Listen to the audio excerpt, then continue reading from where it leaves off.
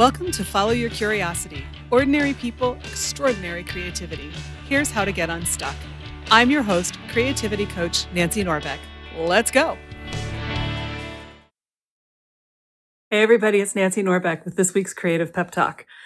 And this week, I want to say something that's going to sound simple, but it's not easy. And that's this. Stop making it so hard. I feel pretty confident when I say you're probably making it harder than it needs to be because most of us do that most of the time. And honestly, a lot of what I've talked about on all of these pep talks since the very beginning are things to help you make it easier, things to help you stop making it so hard. Being a perfectionist makes your work harder. Going too fast makes your work harder. Not knowing who your audience is makes your work harder. There's a theme. But here's the thing. A lot of us don't realize how hard we make it on ourselves. So what I'm challenging you to do this week is to start paying attention to how hard things are. Could they be easier? Is there an easier way to do it? Is the way that you've always done it the best way? It might be making it harder than it needs to be. Sometimes the way that we make it hard on ourselves is putting pressure on ourselves, like perfectionism, or not giving ourselves permission to do something we want to do. And I'm not trying to say that everything we ever do should come super simply to us as if it's a gift from the gods, because that's not how life works. But I'll give you an example from my own experience. I have, over the course of not quite a year, been doing a whole lot of voice therapy because I've been having issues with losing my voice way more frequently than anybody should lose their voice. And so I finally went and had it checked out. And one of the things that I learned is that a lot of the muscles in here, in my throat, were working way, way, way harder than they should be. And that may not sound like that's necessarily a bad thing, but it is, because it creates all sorts of tension. It means that your voice is not working as easily as it should. I mean, think about it. If you aren't dealing with a problem like this and you think about how much effort it takes to talk to someone or sing along with the radio, you probably would say none. And to be fair, I would have said that too before I started voice therapy, because I hadn't realized how difficult it had become over time because I was working so much harder than I needed to. And the reasons for this are myriad and fascinating on their own, but that's for a different conversation. But it's so hard to notice sometimes that we're actually making things harder than they need to be.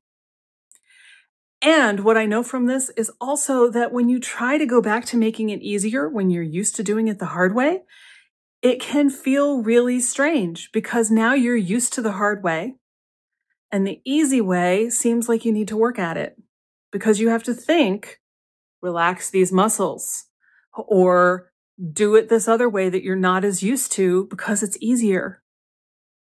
Being accustomed to doing something is a powerful thing. That's why habits work the way they do, whether they are good or bad. So it can be tough to tell if you're making it harder on yourself than you need to, and it can be tough to get used to doing it an easier way. Normally what I say is to do whatever works for you. There's no right way and there's no wrong way. There is the way that works for you. And I still think that that's true. But I think that a lot of us could make things easier on ourselves than we do. As a matter of course, in our creative work, putting too much pressure on ourselves, having the expectation that everything we're going to make is going to be the new greatest thing ever made. Good grief, that's a ton of pressure. Thinking about it like a kid playing with crayons or finger paints or building with Legos or something like that, and letting yourself feel that kind of playful energy makes it a whole lot easier. But you can't do that until you lower the expectations. You nuke the perfectionism, which is a terrible way to put that because usually that is a slow process and you have to get used to it. But you know what I mean, I hope. dealing with any of these things, all of this pressure, all of these impressions, all of the perceived need to do something that other people will like, that people think is normal, it weighs on us. It makes life more difficult. So there are lots of ways that this could play out, that it could look in your life. And I don't have time to go into all of those, and I wouldn't be able to identify all of them anyway. So what I'm going to suggest you do is just start asking yourself, how can I make this easier? How can I make this more fun? How can I relax more in whatever process it is that you're thinking about? You might want to just play with one of those questions at a time, but all three of them are good questions. And I encourage you to use the small questions technique that I've talked about in an earlier episode, because it will gin up all sorts of fantastic things out of your subconscious that you probably wouldn't come up with on your own. Either way, let it be easier. Be okay with easy.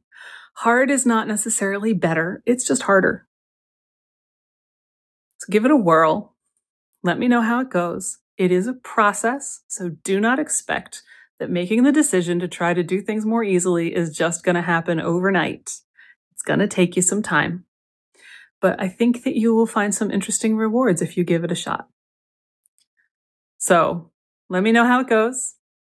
Good luck, and I'll see you next time.